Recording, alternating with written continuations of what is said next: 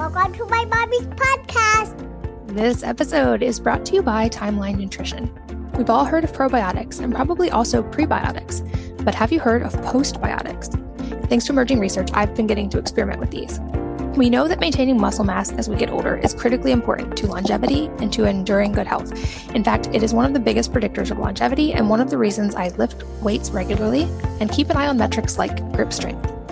Postbiotics are the active nutrients that your body makes during digestion, and they're an emerging driver of these metrics for a couple of reasons.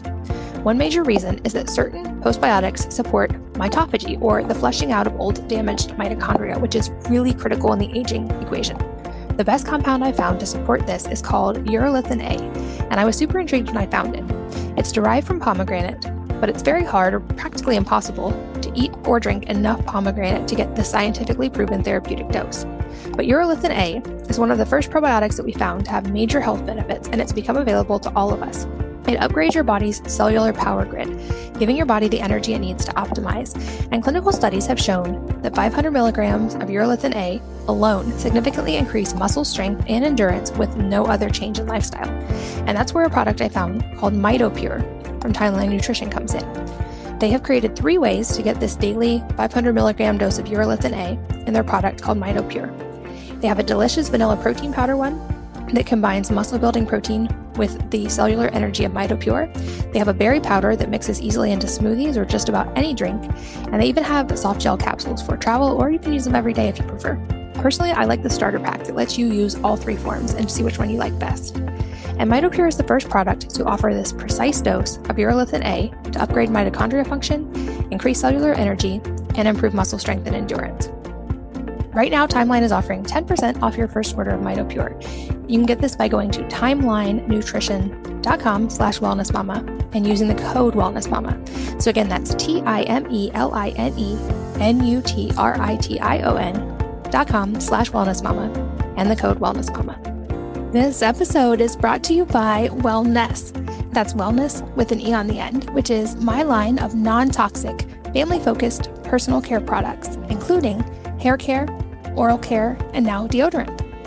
At my house, the kids' toothbrushes and the kids' strawberry toothpaste are by far the favorites. The toothbrushes come in a 3-pack of fun colors, which makes it easy for my kids to know which toothbrush is whose. The strawberry toothpaste tastes great, so there aren't any fights about teeth brushing in my house. And I love that it's formulated around something called hydroxyapatite, which is a naturally occurring mineral found in tooth enamel. All of our toothpaste use only EWG-verified safe ingredients, are free of toxins, and are packed with ingredients that naturally support the oral microbiome for stronger, healthier, and whiter teeth naturally. We also have a natural whitening mineral toothpaste and a charcoal toothpaste, as well as floss and toothbrushes for adults. Check out these and all of our products at wellness.com. That's WELLNESSE.com. Hello, and welcome to the Wellness Mama podcast. I'm Katie from wellnessmama.com. And this episode, I think, is extremely profound, especially for moms. I'm here with Dr. Rachel Yehuda, who's a PhD and an endowed professor of psychiatry and neuroscience of trauma. She's also the director of mental health at the James A. Peters Veterans Affairs Medical Center and a recognized leader in the field of traumatic stress studies, PTSD, and intergenerational trauma, which we talk a lot about today. Her research on cortisol and epigenetic mechanisms has revolutionized our understanding of neurobiology and treatment of PTSD. In 2019, she was elected to the National Academy of Medicine for her seminal contributions to understanding the psychological and biological impact of traumatic stress. And in 2020, she established and now directs the Center for Psychedelic Psychotherapy and Trauma Research. I was so excited to talk to her because I think this is a topic that we are starting to understand a lot more than we have in the past, and she is on the front lines of understanding it. We talk a lot about what intergenerational trauma is and how it impacts our families, what epigenetics is and what this means and how it impacts our biology, how more than just genes are transmitted from our parents and relatives, and the way that we're seeing in studies the physical way that trauma passes down. What studies are showing in this, how trauma actually causes changes in genes that pass on to future generations, what she learned from studying children of Holocaust survivors and the epigenetic changes that they saw, how the science of epigenetics helps us understand enduring effects of trauma, and why trauma is in some ways the ultimate learning experience and how to see the positive parts as well. We talk about how the body keeps the score and what the body's trying to tell us when we have body symptoms, ways to actually start and undo and heal the trauma, even generational trauma, how often helping others who are going through similar pain can be very healing, things we can do with our kids to help foster inner strength and healing. She talks actually a lot about this from a research perspective and from a mom and now grandmother perspective. And some of her really simple tips, I think, are absolutely life-changing. And small changes we can change how we speak to and model for our kids, especially when they're going through something difficult. And we also briefly touch on her work with psychedelics and trauma therapy and what she sees as the future here. She is, like I said, one of the leaders of research in this area that I think is increasingly important. And I think moms, especially, we have a very unique ability to create change in this area since we are very much hands-on with the next generation and can help undo and repattern some of these things in ourselves and also give our kids the tools to do the same. So without any further wait, I am so excited to introduce you to Dr. Rachel Yehuda. Dr. Yehuda, welcome and thanks so much for being here. Oh, thank you very much for having me on your podcast.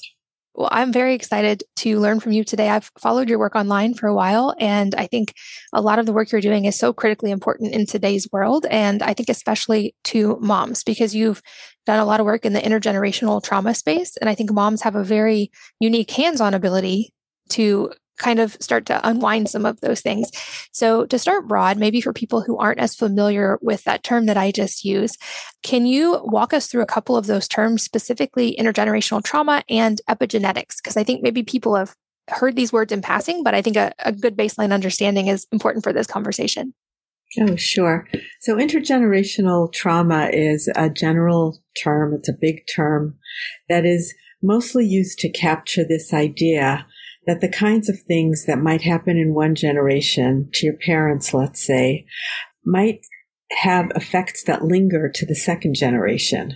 Some people take a much more broad view of this and say, well, even things that happen to one's grandparents or even down the line further than that will have impact. And so the whole idea here is that it's not just the genes that we have from our parents that are transmitted to us and that we have to live with because that's the way that genetics works.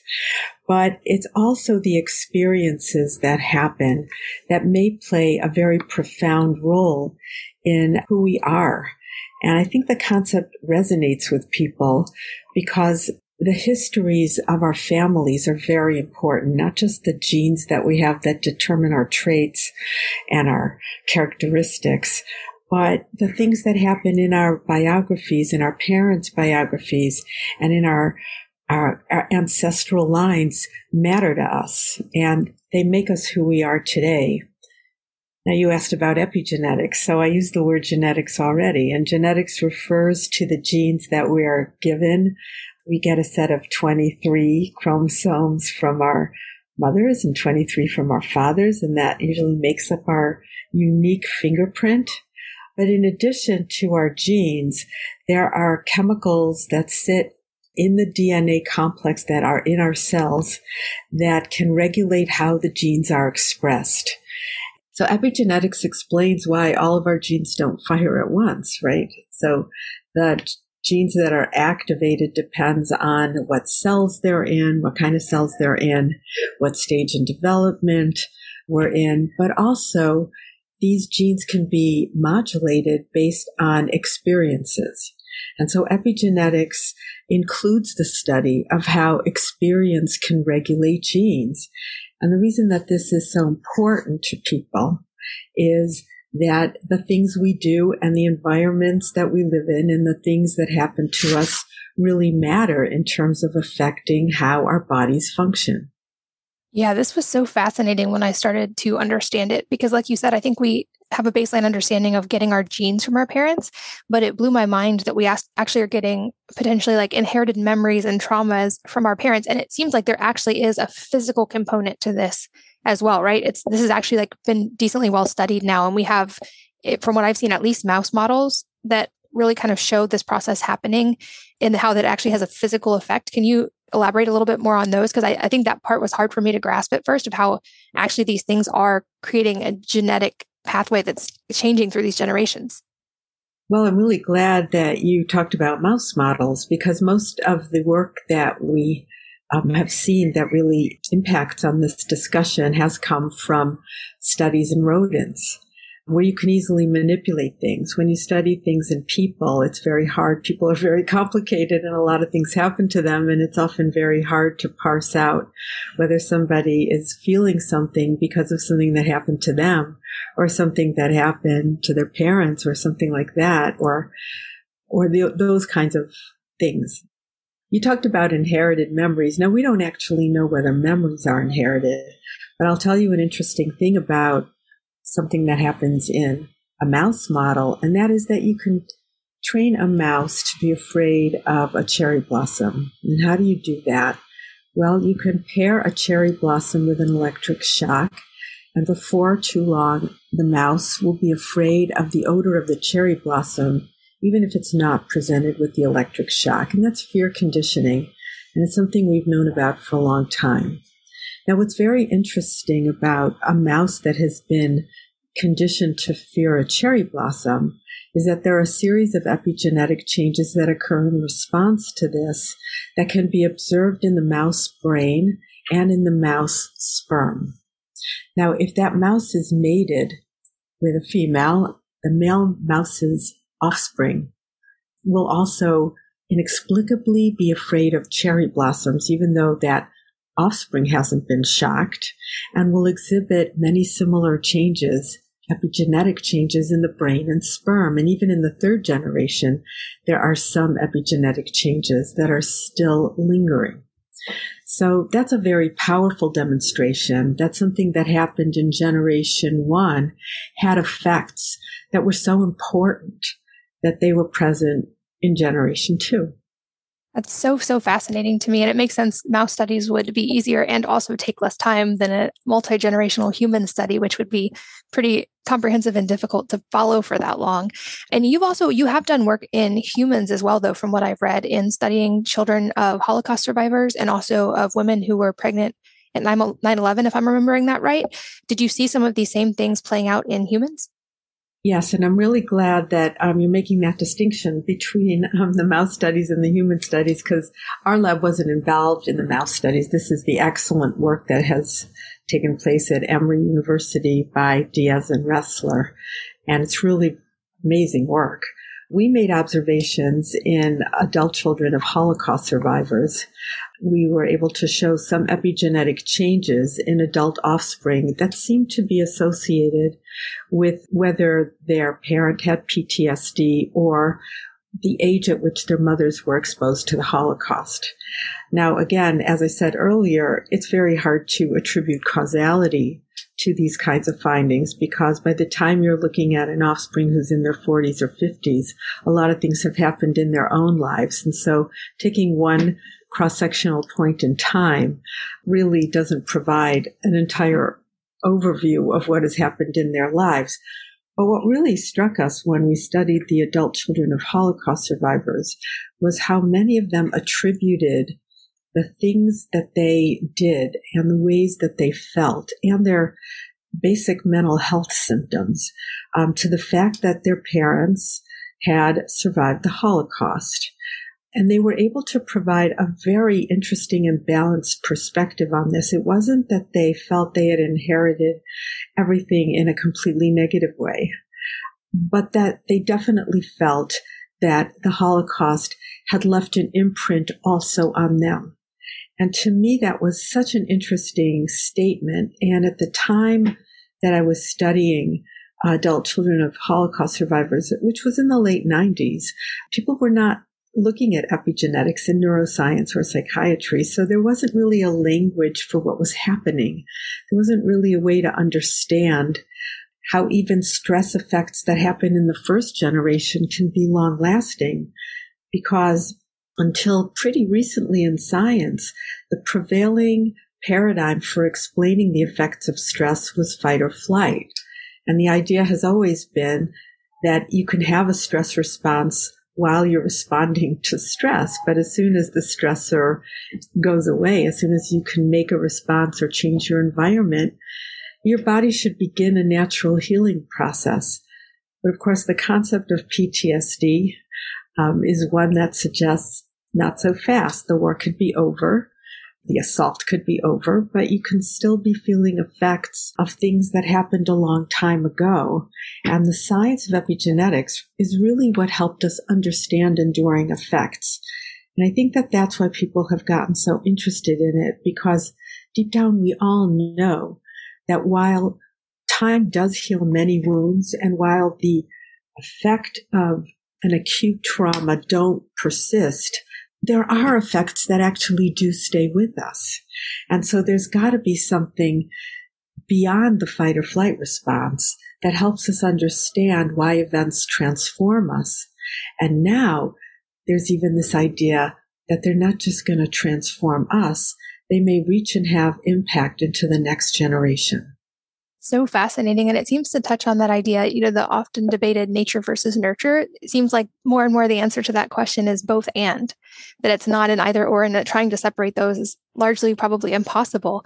But I like that you said also that the interpretations of these children, it wasn't all bad, which makes me wonder, can positive traits be passed on? In other words, instead of just trauma, can things like resilience or like the kind of evolution to survive these things, can that also be passed on intergenerationally? I think that's the most important message of this whole work, that what you do matters, whether it's in the framework of an abuse or in the framework of something positive. If environmental influences can impact us, then what we have to do is make sure that there are positive environmental impacts on our children so that they can develop in a positive way. And that's really very important. And responding to adversity is something that we all try to teach our children. The challenge for us as parents is that we don't actually want to expose our children to adversity in order to teach them the lessons from it. Fortunately, we don't usually have to expose them to adversity. The universe presents enough challenges as it is, and our job is really not to get very upset when the universe does present its challenges, but to help model for our children how to behave when it does.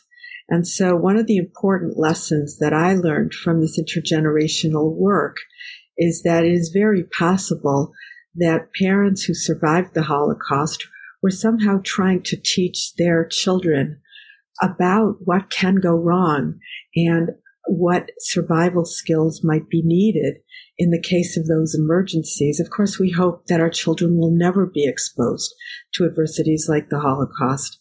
But let's say we were exposed. How can we kind of omit that from what we teach our children in a funny way? And even if these biologic changes and the psychologic changes are not happening wittingly, right? Maybe they're happening subconsciously. There's still the way that we have of transmitting important knowledge and information, because to not transmit it might be a very glaring omission. Yeah, so important, I think. And I definitely do want to go deep on what we can do about it and the how to heal, especially for moms. Because like I said, I think moms hold a unique power to kind of interrupt that intergenerational trauma that can be passed on. But before we do, I also want to talk a little bit about the idea of kind of the body storing trauma, because I know reading for me, the body keeps the score, and understanding what now seems so intuitive, but at that point didn't seem obvious to me that there is very much a physical link. Like when we have trauma, very often it can show up in the body, and that like I had pretty much largely ignored that possibility for a long time. And then learning to understand that was a big step for me in healing. But I know that you've talked a little bit about this as well, but can you kind of just explain in a general sense and any specifics you find helpful of how trauma can actually exhibit in the body? Because you talked about how it can pass on through genes. So it seems like there is very much a physical element here as well. And I am hearing from more and more women who are having experiences of this. Yeah, thank you for that question. I mean, when you think about what trauma is, right? It's the ultimate learning experience, right? You're presented with something that is so horrific, and maybe it's something you never anticipated. You have to mount a response to it in order to survive. And you also, in a funny way, have to not forget about it, because what if it happens again? What would be the cues that remind you that it's coming? And that's what hypervigilance is at its core. It's the body remembering or getting that feeling again from a traumatic reminder that they may not be safe. You know, if you don't know that your body might be giving you a reminder in an attempt to warn you or an attempt to help you, then this may be a very inconvenient symptom for your body to have because you don't understand why you are physiologically aroused. So yes, the purpose of a trauma is to change you in an enduring way by giving you a memory of what happened so that next time you might be able to respond in a different way. The problem with traumatic memories is that sometimes they can be really overwhelming. And sometimes we're not in environments that are conducive to remembering things and acting in our best interest in the most positive way. Sometimes we get triggers that make us feel very unsettled. And rather than say, oh, okay, this is my body trying to remind me of a way to save myself, we can say, oh no, this is going to happen again, and I'm going to be stuck in a very difficult place. So again, understanding that your body does hold memories is a very important first start. The next step is when you're feeling something in your body to try to feel it and to identify it and not ignore it and not fight it. Why am I feeling anxious? Why am I feeling upset? What just happened? What just happened to me? What does it remind me of? Am I in danger? Is my body trying to tell me something? And not ignore those signs. Because that is when I think people start to really get very overwhelmed by the traumatic reminders and the symptoms that the body is trying to express. That seems like such a helpful reframe too, being able to move into the mindset of that perhaps it's a lesson, and rather than maybe that what seems intuitive, just resistance to the negativity of the experience, looking at it as something trying to teach us. I know that was helpful for me when I was working through what I now know as PTSD, of rather than like fighting or kind of shunting the emotion or trying to ignore it, I would give it space to exist without judging it, and then actually thank it for keeping me safe, acknowledge that it was something that was helping me, but also tell it kind of metaphorically, like, I don't need you to do that anymore. Thank you for keeping me safe, but I don't need you to do that anymore. I mean, it's easier said than done. There's no question about it. And for many people, it takes a lot of therapy to be able to get there. And it's very difficult to confront distressing experiences from the past. A lot of times we feel that it's easier to try to put them away, to try to not deal with them, try not think about it. But what happens is because your body does carry the memory, if you don't think about it or you try very actively to pretend it didn't happen, then you're even more far removed from your body's physical sensations. And that can cause a whole set of other problems where you become very disconnected, where your mind becomes very disconnected from your body. And so really, the reframing of post-traumatic symptoms as your body requiring something of you or asking something of you or asking for a response from you. I mean, I think it can be helpful, but it can also be work too, because people don't like to be reminded of past pain, especially since a lot of the messages we get in society are live in the moment, which, it's a wonderful message, living in the moment. What I think living in the moment is optimally for is like not being at the next moment, right? Concentrate on the moment you're having now without thinking of your to-do list and shortchanging the current moment. But sometimes it's very difficult to not be in the past also, or to not bring the past into the current moment. So it's a very interesting thing. You have to be future oriented a little bit in order to survive a traumatic experience, in that you have to believe that there's a future possible for you that will provide you a relief from the past. So it's a very interesting challenge for trauma survivors, because if you stay too present focused, you'll deny the past, and that probably won't help you with the future. You want to be future oriented, but you don't want to shortchange the present. So all of these things are things I think that we all struggle with, especially moms who have a lot that they have to do, and they often don't take the time to really be in the present moment because of all the anxiety of whether the future moments will get done as they need to get done. So true. And I'm glad you brought up the difficulty of often doing that work, because in full transparency, I don't want to make it seem like that was in any way an overnight or easy process for me. I think I was expert level avoidant of all of those things for a couple of decades, and actually starting to unpack them was some of the more difficult work I've ever done in my life, for sure. Very worthwhile, but by no means easy. But I think that does bring us to the question of sort of how do we heal? How do we begin to unpack these things, especially aware of how we talked about this being passed on in multiple different ways to our children? Is it possible to kind of undo that damage or to rewrite it in a more positive way for future generations? Yes, I'm full of hope that we can undo a lot of the damage or use the damage in order to kind of recruit new learning strategies and new opportunities for ourselves. I wouldn't be doing what I do if I didn't think that that was not only possible, but just necessary for people to be able to do. Now, how you do that, there are a lot of different opinions on that. Increasingly, one of the things I'm kind of less interested in is suppressing symptoms, whether it be through medication or through suppressing thoughts about how you're feeling. And I'm more interested in seeing people really sit with their traumatic experiences and kind of make some sense or meaning out of them and try to acknowledge and respect that those things happened and that they were very important and that they had an impact.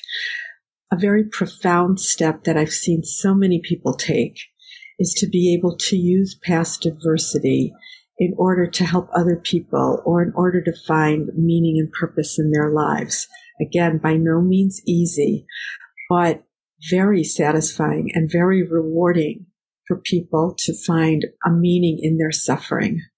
And people who can do that usually end up in a really good place and end up often helping other people. I think for moms, if you told me this is a podcast, mostly for moms, a lot of people, as their children grow up and leave the house, or they look at their children as adults starting their own families, can have such a great deal of satisfaction in knowing that they were able to just improve their lives or give them the tools that they need. Often, this kind of work comes from sharing life lessons of their own struggles, hopefully not in a traumatizing way, but being able to kind of impart the lessons of struggling and solving problems, and then watching as your child internalizes these ideas that you've shared with them. One of my greatest joys these days is watching my daughter be a new mother. And, for about 1.5 years now, with my first grandchild, and just sitting back and saying, wow, how did she know how to do that? How does she know how to allow her child to kind of work things out and to struggle and to develop? And it's something that I missed when I was raising my own children. I missed all the implicit knowledge that you provide when you say to a child who is having a bad day or who's having a bad experience in school, I know you'll be able to work it out, as opposed to getting very caught up in the anxiety that your child is feeling. So I think that these are things that even on a very small level, it's not a small level at all, but sometimes we feel we're not making very big dents in the universe. But just the idea of being able to calmly impart wisdom to the next generation so that they can have the skills that they need to cope with lives, it's a very big deal and a very important thing to be able to do. Yeah, that idea of looking back and realizing maybe when they're older that the little things were actually the big things all along. That's such a beautiful idea. This episode is brought to you by Timeline Nutrition. We've all heard of probiotics and probably also prebiotics, but have you heard of postbiotics? Thanks to emerging research, I've been getting to experiment with these. We know that maintaining muscle mass as we get older is critically important to longevity and to enduring good health. In fact, it is one of the biggest predictors of longevity and one of the reasons I lift weights regularly and keep an eye on metrics like grip strength. Postbiotics are the active nutrients that your body makes during digestion, and they're an emerging driver of these metrics for a couple of reasons. One major reason is that certain postbiotics support mitophagy, or the flushing out of old damaged mitochondria, which is really critical in the aging equation. The best compound I found to support this is called urolithin A, and I was super intrigued when I found it. It's derived from pomegranate, but it's very hard or practically impossible to eat or drink enough pomegranate to get the scientifically proven therapeutic dose. But urolithin A is one of the first probiotics that we found to have major health benefits, and it's become available to all of us. It upgrades your body's cellular power grid, giving your body the energy it needs to optimize. And clinical studies have shown that 500 milligrams of urolithin A alone significantly increase muscle strength and endurance with no other change in lifestyle. And that's where a product I found called MitoPure from Timeline Nutrition comes in. They have created 3 ways to get this daily 500 milligram dose of urolithin A in their product called MitoPure. They have a delicious vanilla protein powder one that combines muscle-building protein with the cellular energy of MitoPure. They have a berry powder that mixes easily into smoothies or just about any drink. And they even have soft gel capsules for travel, or you can use them every day if you prefer. Personally, I like the starter pack that lets you use all 3 forms and see which one you like best. And MitoPure is the first product to offer this precise dose of urolithin A to upgrade mitochondria function, increase cellular energy, and improve muscle strength and endurance. Right now, Timeline is offering 10% off your first order of MitoPure. You can get this by going to timelinenutrition.com/wellnessmama and using the code wellnessmama. So again, that's timelinenutrition.com/wellnessmama and the code wellnessmama. This episode is brought to you by Wellness. That's wellness with an E on the end, which is my line of non-toxic, family-focused personal care products, including hair care, oral care, and now deodorant. At my house, the kids' toothbrushes and the kids' strawberry toothpaste are by far the favorites. The toothbrushes come in a 3-pack of fun colors, which makes it easy for my kids to know which toothbrush is whose. The strawberry toothpaste tastes great, so there aren't any fights about teeth brushing in my house. And I love that it's formulated around something called hydroxyapatite, which is a naturally occurring mineral found in tooth enamel. All of our toothpaste use only EWG-verified safe ingredients, are free of toxins, and are packed with ingredients that naturally support the oral microbiome for stronger, healthier, and whiter teeth naturally. We also have a natural whitening mineral toothpaste and a charcoal toothpaste, as well as floss and toothbrushes for adults. Check out these and all of our products at wellness.com. That's WELLNESSE.com. I'd love to hear anything from the research side or from your own experience as a mom that you feel like are especially helpful, like that tip you gave. That I love that of, I know you can get through this, giving them that kind of more resilience mindset. And I think a lot as a mom about imparting a growth mindset in them, and also realizing probably the best thing I can do is model this, and that working on my own healing will have positive effects on them. And to your point, sharing transparently, not in a scary way, but sharing transparently what I've been through also gives them an example of being able to overcome that. But are there any other kind of practical steps that we can, in our languaging or in our modeling, use with our kids at various ages to help them start to develop those foundational skills that, at least for me, I had to learn as an adult? Yeah, it's a really good question. And I've really been reflecting on it, especially you can't help but reflect on it at this stage of life when you see the next generation coming afterwards. But one thing I kind of realized very explicitly after 9/11, when everybody was asking me how to deal with 9/11 as a parent. And it was very dependent on the age your child was. How are you going to explain this? And I realized that a very big part of how well your child is going to do at any age has to do with how you're doing with adversity, how you're modeling it, how if you channel that you can handle something, your child will be able to do it. But the other really important and concrete thing I learned was that we should encourage negative emotions rather than suppress them. And I remember that I once saw a mom on a playground, and her child had just fall off of the swings. Child would really hurt himself, and he was crying, must have been about 2 or 3 years old. And the mom picks up the child and she says, "Tommy, stop crying. Please stop crying. Stop crying. Stop crying." I looked at that and I understood why the mother wanted the child to stop crying.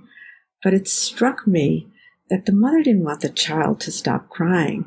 The mother wanted the child to stop having pain. But if the child is having pain because the child just fell off of the swings, the right response is, okay, let it out. I know it hurts. You got a big owie. I know that it really, really hurts. Come on, let it out, let it out. It'll be better in a few minutes. And then in a few minutes, check back. Is it better now? Because of course it is going to be better in a few minutes.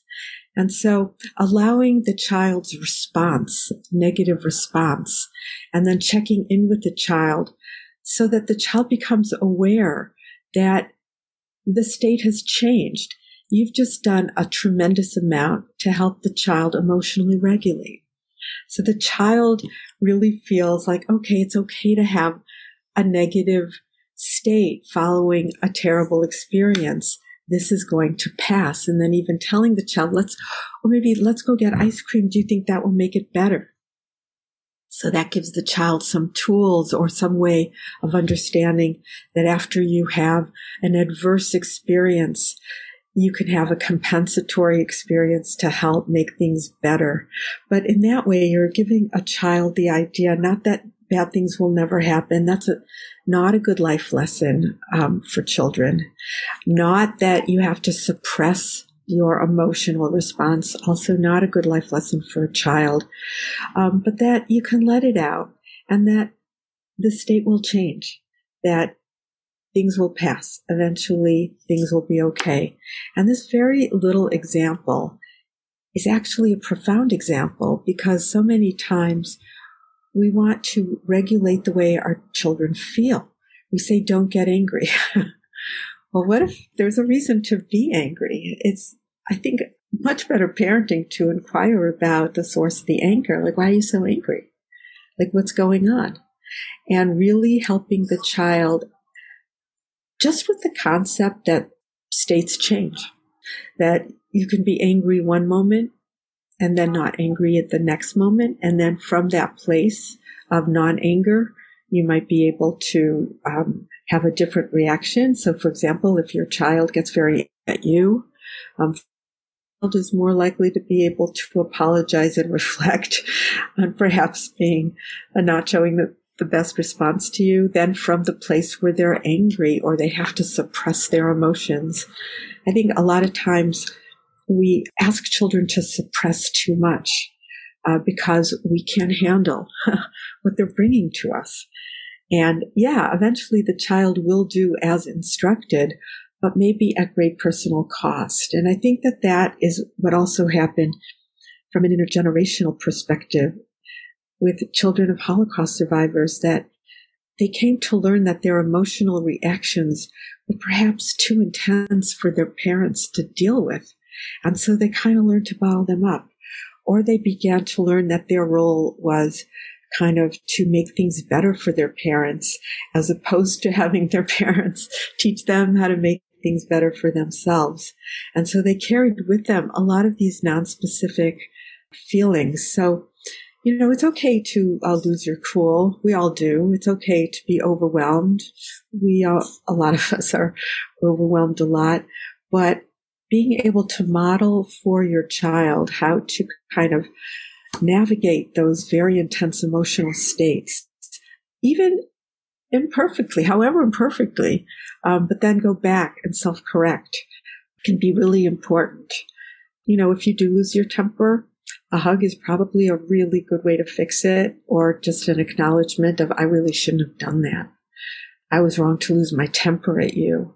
It can go a very, very long way, because if you don't do that, the child will internalize a feeling of their badness, a feeling that they deserve suffering, that they deserve people's wrath, and they'll grow up to be a very different adult than when you expect in the self-worth. Also, you know, people lose their cool. It's probably a very great thing to be able to impart that people do lose their cools. And then there's a way to go back and fix that. That makes sense. Yeah. And yeah, that feels like a very profound, important lesson to teach our kids and to model for our kids. And something I learned in my own journey as well. I think I did internalize some of those things early in childhood of like, oh, my emotions are too overwhelming, or anger is not okay, or crying is bad.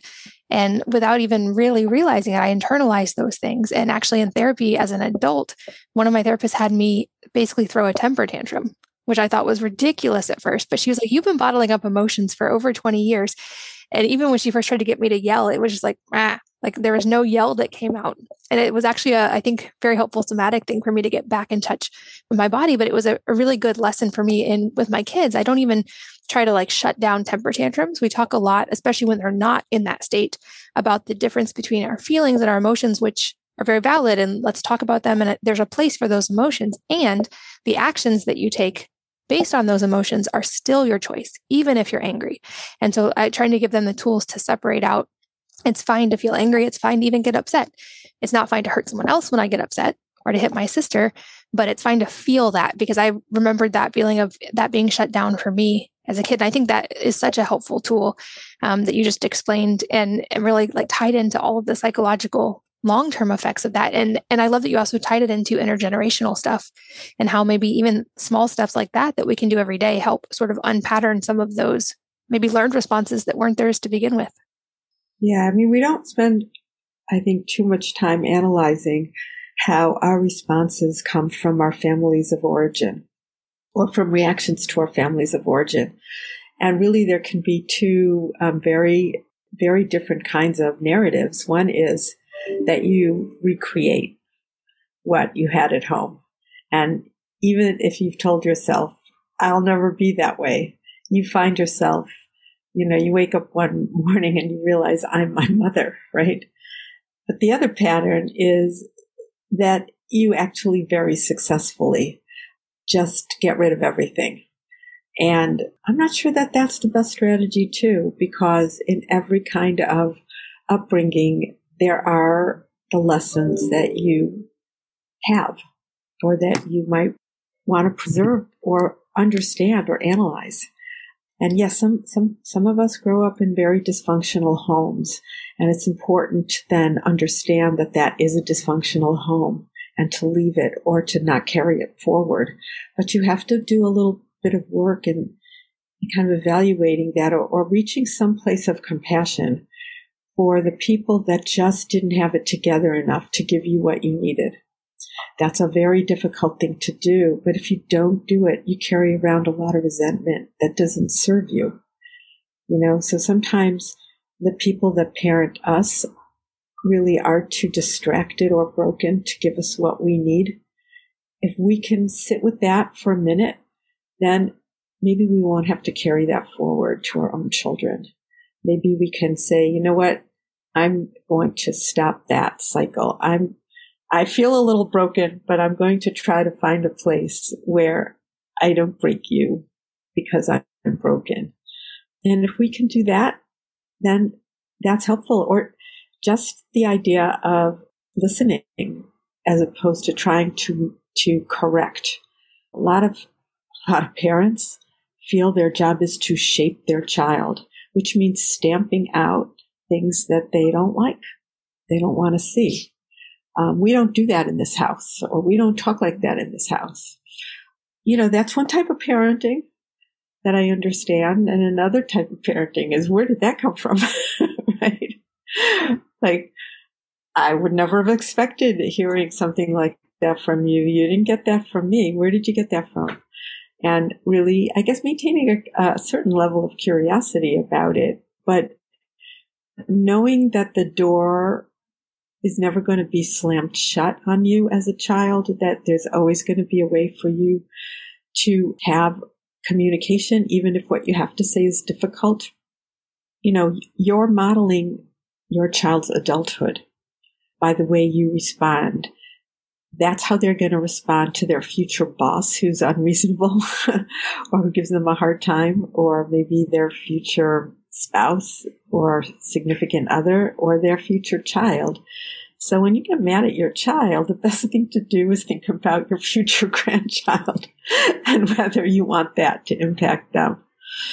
Somehow thinking about your future grandchildren may change the way that you react to your child.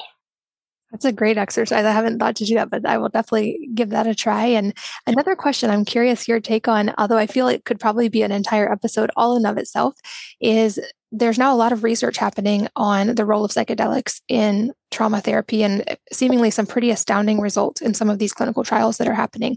I'm curious what you're seeing from your end and if that's something that you in general think can be a really good tool. Yes, so we opened up a psychedelic research center last year, and we're very, very interested in the potential for psychedelic-assisted psychotherapy for healing lots of things, lots of mental health issues, traumas, complex traumas, intergenerational traumas, addiction, depression, anxiety. But we're just getting started, and these are not tools that are broadly available yet.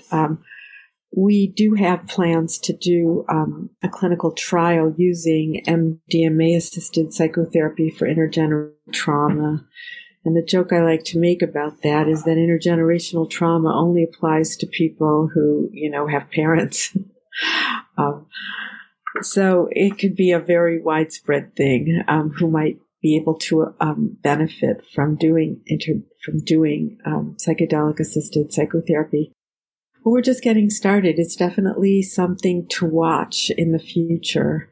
I would not recommend that people experiment with mushrooms on their own, especially if they have mental health symptoms, without the aid of a therapist or a therapeutic container, because psychedelics can bring up a lot of stuff. And if you've decided to do this on your own, you might not really be able to deal with all of the things that come about.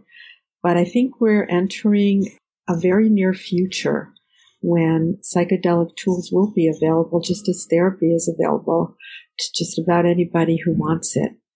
So I'm very, very excited about that. I know you have also written and talked online about a lot of the different areas we've talked about today. And so there's much more people can learn from you. I will make sure I put those links in the show notes for people who want to continue to follow your work like I do. And a couple last wrap-up questions. And I want to get to the end quickly to respect your time. I know how busy you are. But the first being if there is a book or number of books that have really profoundly impacted you personally, and if so, what they are and why. Oh gosh, there's so many books that have impacted me personally. I actually wrote a list of the 10 books that have been most impactful. I did that for a website, and I can put that on your show notes if you would like. The problem with me is that when I read things, everything I read impacts me for that week very, very strongly, and then it becomes very hard to disentangle. I also am somebody that I will just admit reads an awful lot of fiction. So it's hard to explain why I'm so impacted by fiction. And I know that as a young mother, it was just a way for me to escape into somebody else's life in a very powerful way. And it didn't even matter the nature of the fiction. The book that I just finished reading is The Beauty Queen of Jerusalem, which I just loved so much. I just literally finished reading it yesterday. But I think the idea of going into someone's head can be very powerful because, especially if you monitor your own reaction to what you're reading, you can learn a lot about yourself. And so I think reading when you're trying to raise children is wonderful. You can just get in bed and do it for a little while, and it can really take you away in ways that you can't necessarily go away as a mother who's very tied down. So reading is just such an amazing gift, and I will make my list available to you if you like. That would be wonderful. I'll put that link for you guys listening in the show notes, wellnessmama.fm as well. And lastly, any parting advice for all the moms listening today that could be related to something we've talked about or entirely unrelated? No, I don't know if I have advice for people. I think the only really important thing to say is that what you do matters. And so never think that your action or inaction doesn't matter because you don't see the effects of it immediately. That staying the course and really understanding that we impact our families by just our existence, the way we are in little things and big things, is going to have deep repercussions. And when we understand that what we do matters, then our children understand that what they do matters. And so we can really make a very beautiful world together if we all really internalized how powerful we are to make good changes and also to contribute to really bad changes and really take responsibility for that. I think that's a perfect place to wrap up for today. Thank you so much for your time and especially for all of the work you're doing. It's obviously a very difficult area of research. I'm sure you encounter many really difficult things in your work. And I know many, many, many people benefit from the work that you do. So thank you so much. And thank you for being here today. Thank you for having me. And thanks as always to all of you for listening and sharing your most valuable assets, your time, your energy, and your attention with us today. We're both so grateful that you did. And I hope that you will join me again on the next episode of the Wellness Mama podcast. If you're enjoying these interviews, would you please take 2 minutes to leave a rating or review on iTunes for me? Doing this helps more people to find the podcast, which means even more moms and families can benefit from the information. I really appreciate your time, and thanks as always for listening.